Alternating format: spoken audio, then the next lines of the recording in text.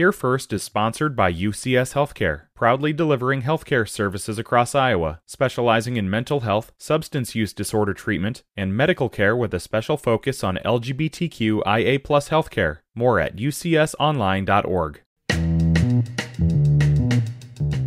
Today is Wednesday. It is the 8th of November. This is Here First from IPR News. I'm Michael Leland. Des Moines voters have chosen a woman as mayor for the first time in the city's history. IPR's Grant Gerlach has more. Connie Boesen won with 48% of the vote over fellow city council member Josh Mandelbaum, who came in at 46% in the unofficial results. Two other candidates, Denver Foote and Christopher Von Arx, combined for nearly 6%. Boesen becomes mayor after serving as an at-large member on the city council since 2018. She says she's proud to put a mark on history. I was putting yard signs out, and these little 7-year-old girls, I said, I could be the first woman mayor. And they're like, really? How excited? You could tell in their tone. They understood that the opportunities are for everyone. Boesen says she looks forward to working with the other council members, including Mandelbaum, to plan the city's future. Cedar Falls has a new mayor. As IPR's Grant Leo Winterer reports, he'll be looking at his first term as a chance to move the city forward. Danny Loddick will assume office at the start of the new year. He is the executive director of Red Cedar, a nonprofit geared toward developing new businesses in the Cedar Valley, and a graduate of UNI.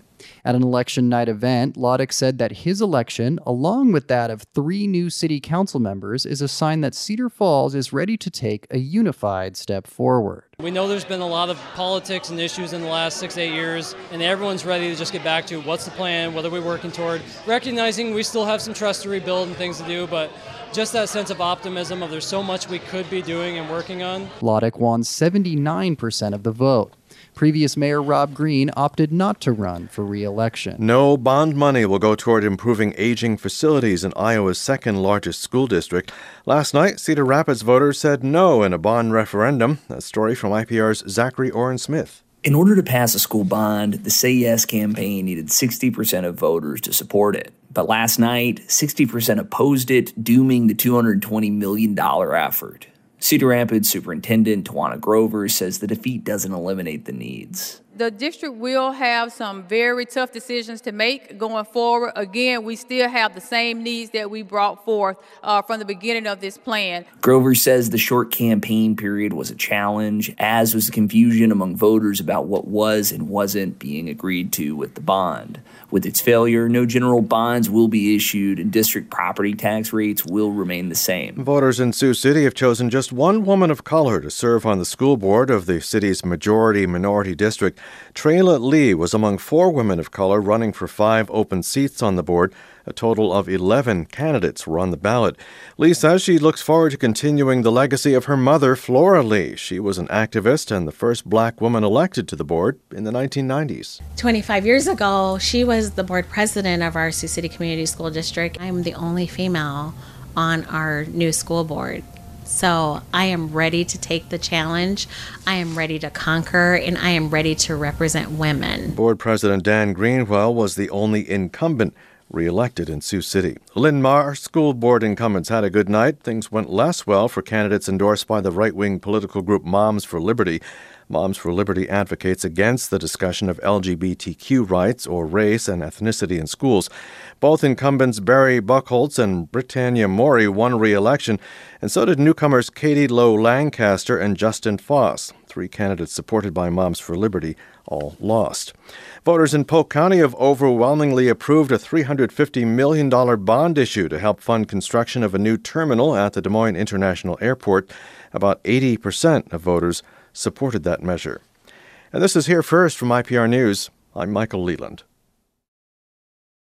Support for IPR comes from the Healing Room at Upstream Functional Medicine, offering medical spa services that support the body's natural ability to detoxify from environmental challenges. Learn more about the Healing Room at upstreamfm.com.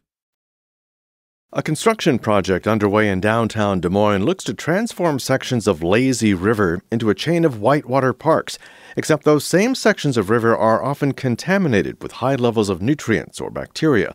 IPR News has been reporting over the last few weeks on questions of water quality in Iowa. Today, IPR's Grant Gerlach explains why supporters of new river trails say they have water quality in mind. Here in downtown Des Moines is where the Raccoon flows into the Des Moines River and then immediately runs into an obstacle, the Scott Street Dam. This is a hot spot for fishing, but there are signs all over warning people about going into the water because low-head dams like this create a deadly undertow. A crane on the water here is a sign this area is in for a change. In central Iowa alone, we have 150 miles of waterways, but we're really disconnected because of the low-head dams. That's Hannah Inman of the Great Outdoors Foundation, which helped launch a project called ICON, or the Iowa Confluence Water Trails. The $125 million development will modify 3 low-head dams to clear the way for river features such as kayak launches and wading pools. ICON Executive Director Stephanie Oppel explains the plans for Scott Street. We will have a whitewater feature here that's going to be really exciting, that people will be able to surf, do some of that more intense whitewater activity at this site. That's right, surfing the Des Moines River. Oppel says ICON will attract tourism, but the vision goes beyond that. These rivers exemplify Iowa's chronic water quality problems. Nutrients and sediment threaten aquatic life. Runoff from farm fertilizer drives up nitrate levels. Des Moines Waterworks has to filter it out again to make it safe to drink. Oppel believes drawing people to these rivers can lead more of them to consider what's in the water. Once people are engaged with ICON water trails, then they have an investment, right, that activates their desire to see more happen in water quality and in activating our rivers and waterways. Before ICON invites people to the river, Polk County has been studying what the water quality looks like now. Ecologist Amanda Brown says there are always risks, but the first thing to recognize is that standards for recreation are different than for drinking water. For instance, nitrate is not a risk for swimming or paddling. Instead, the risk comes from bacteria or microbes that can make you sick. E. coli is an indicator for waterborne pathogens from livestock, wildlife, even sewer systems. And Brown says high E. coli levels do appear in Des Moines area rivers, but it's hard to communicate in real time. You can go in and you can literally take a sample with a bottle and you can hit that plume and you're going to have a super high level. If you would have gone 10 minutes later and you would have gone to the exact same place, you could have 0 E. coli. Brown's advice is to enjoy the river with that risk in mind. Avoid drinking the water and wash your hands afterwards. But let's go back to the big picture behind ICON, to reopen the river and improve water quality at all levels. Backers say there are direct and indirect ways that could happen. The Great Outdoors Foundation is fundraising around ICON.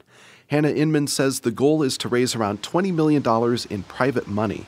That could unlock hundreds of millions more through federal programs to install water filtering wetlands on farms upstream. By finding those individual landowners that want to do this, and there's a lot of them out there, we're able to enact change on a much more accelerated basis than the traditional model. Iowa's current strategy to improve water quality relies on incentive programs like this. But Polk County Administrator John Norris says voluntary measures aren't causing the systemic change that's needed.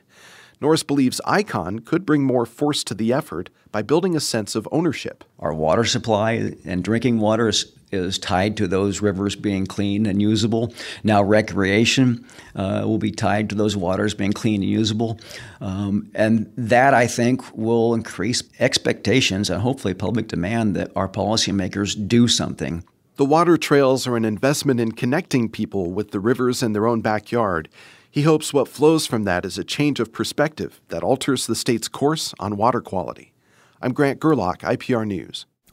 That story is part of an IPR News series called The Question of Quality, looking at what has and hasn't changed since Iowa adopted its nutrient reduction strategy. You can check back on stories you missed at IPR.org. And that is Here First. From IPR News, I'm Michael Leland. Have a great day.